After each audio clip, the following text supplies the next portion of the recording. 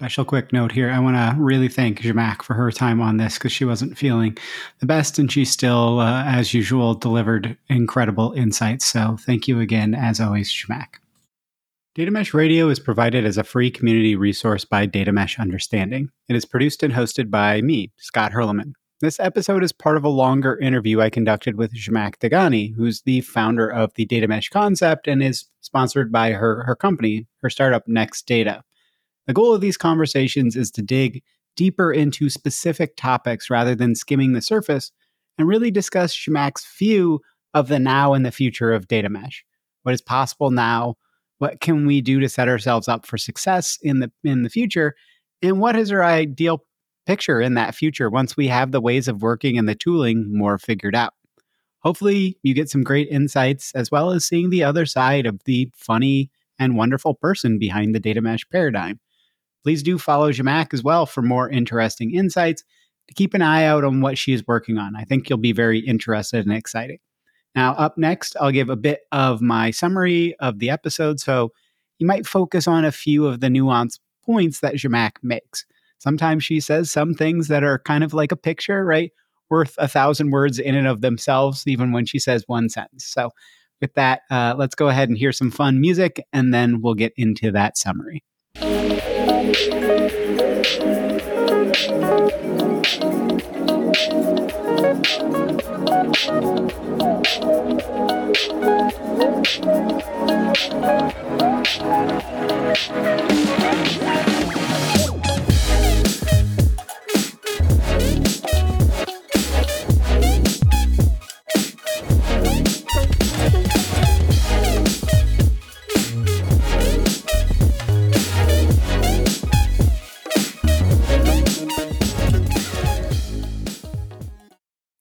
AI and ML's place in data mesh. Zhamak's corner number 17. So when we get into this is the start of a new recording with Zhamak, and we're talking about what is AI and ML's place in data mesh. And Zhamak starts out talking about how humans by our very nature categorize things. Otherwise, how can we really differentiate? How can we learn about new ideas and experiences if not finding a way to store them in our mental models, right? And in data, we've been treating diagnostic and descriptive analytics as an entirely different category to predictive analytics of AI and ML. The way we partition the world in data is around how data will be used and then prepare the data as such to be very fit for purpose for either, kind of the diagnostic descriptive analytics or AI and ML. What if instead we partition around the data domain, and that's where we categorize things, is at the domain level, and we don't really care about who or how things are used. We want to serve all of our consumers. What changes? Can we create data that is simply usable by many? Does that actually reduce complexity when we are looking to serve everybody with the same data product? Because we're not owning data production designed to a bunch of different specific purposes. So instead of, owning 5, 10, whatever data assets, or nobody really owning them, they just kind of exist. If we categorize around the domain, can we make it so that it doesn't matter who we're preparing the data for? We have to make it so that AI and ML folks can actually consume from it, not just say, hey, just use SQL, but that can we really change how much effort we have to put in when we're actually categorizing, and that we don't have a ton of extra work to really think about serving, the data science folks instead of just serving everybody with our general data products. So I think it's a great introduction into this topic about AI and ML's place in data mesh. Okay, with that shortest summary of the episode done, let's go ahead and get to actually hearing from the woman herself, Zhamak Dehghani.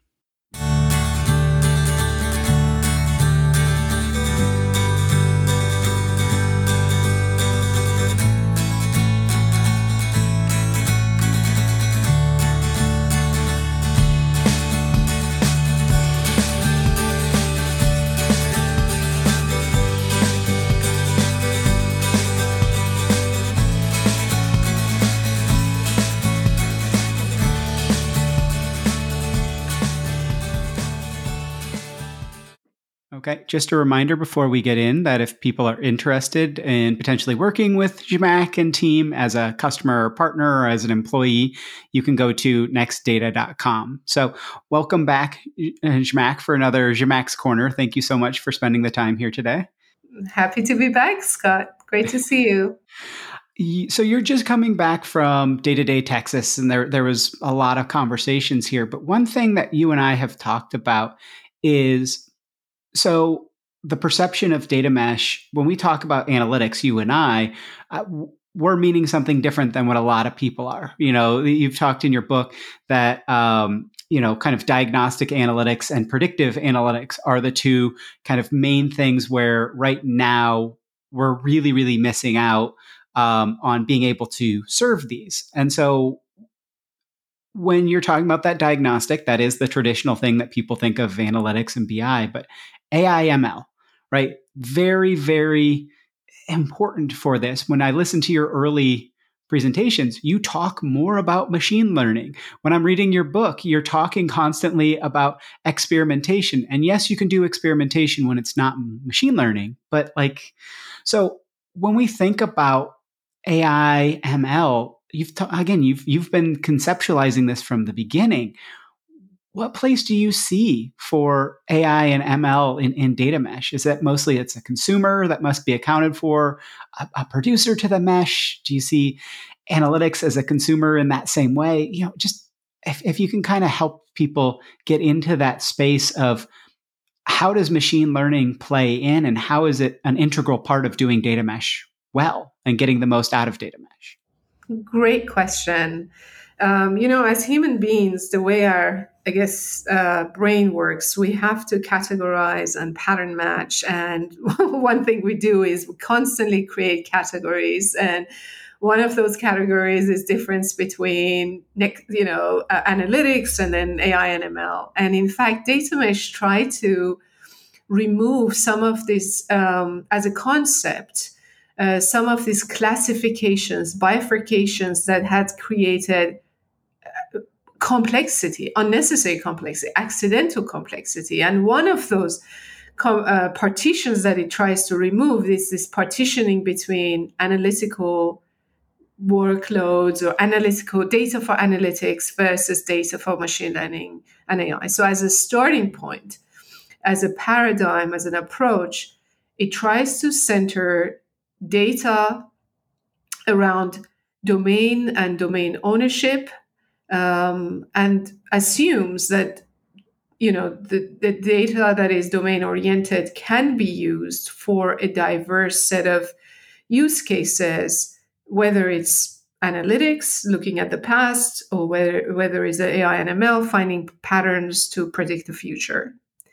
So then if we work backward from that view of the world, that the way I guess maybe I repeat myself a little bit here, but the way we are partitioning the world is around ownership of the data, particularly around business domains in this case, and maybe in future around other access, not so much around technology being analytics versus ML. So if we assume that's the state of the universe, domain first, technology second, then the question, I guess I can answer your question to say, where does AI and ML show itself in a data mesh diagram? If you see this world as this domain-oriented data products interconnected, where does AI and ML fit?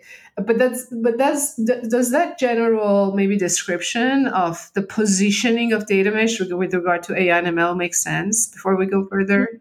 Yeah, I think exactly what you're saying there. It makes a ton of sense of when you think about anything, you have to chunk it up in a certain way. And the way that we've chunked up data analytics, all of this is that whole pipeline concept. It's I do A, then B, then C, then D. And it is used for A or it is used for B. And I will fully form it so that it can fit in very well for A or for B, but never the twain shall meet, right? Like I have to treat both of these as if they're completely separate instead of kind of adding some complexity at the data product level, because data products are more complex than producing a data table.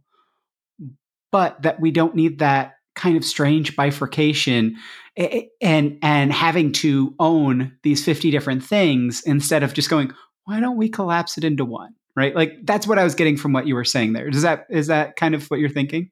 Exactly. And we see some of that collapsing happening by vendors extending their capabilities. For example, BigQuery or a lot of data warehouses that traditionally were used for analytical workload. You run SQL, and out of that SQL comes a piece of insight or that you generate a report out of.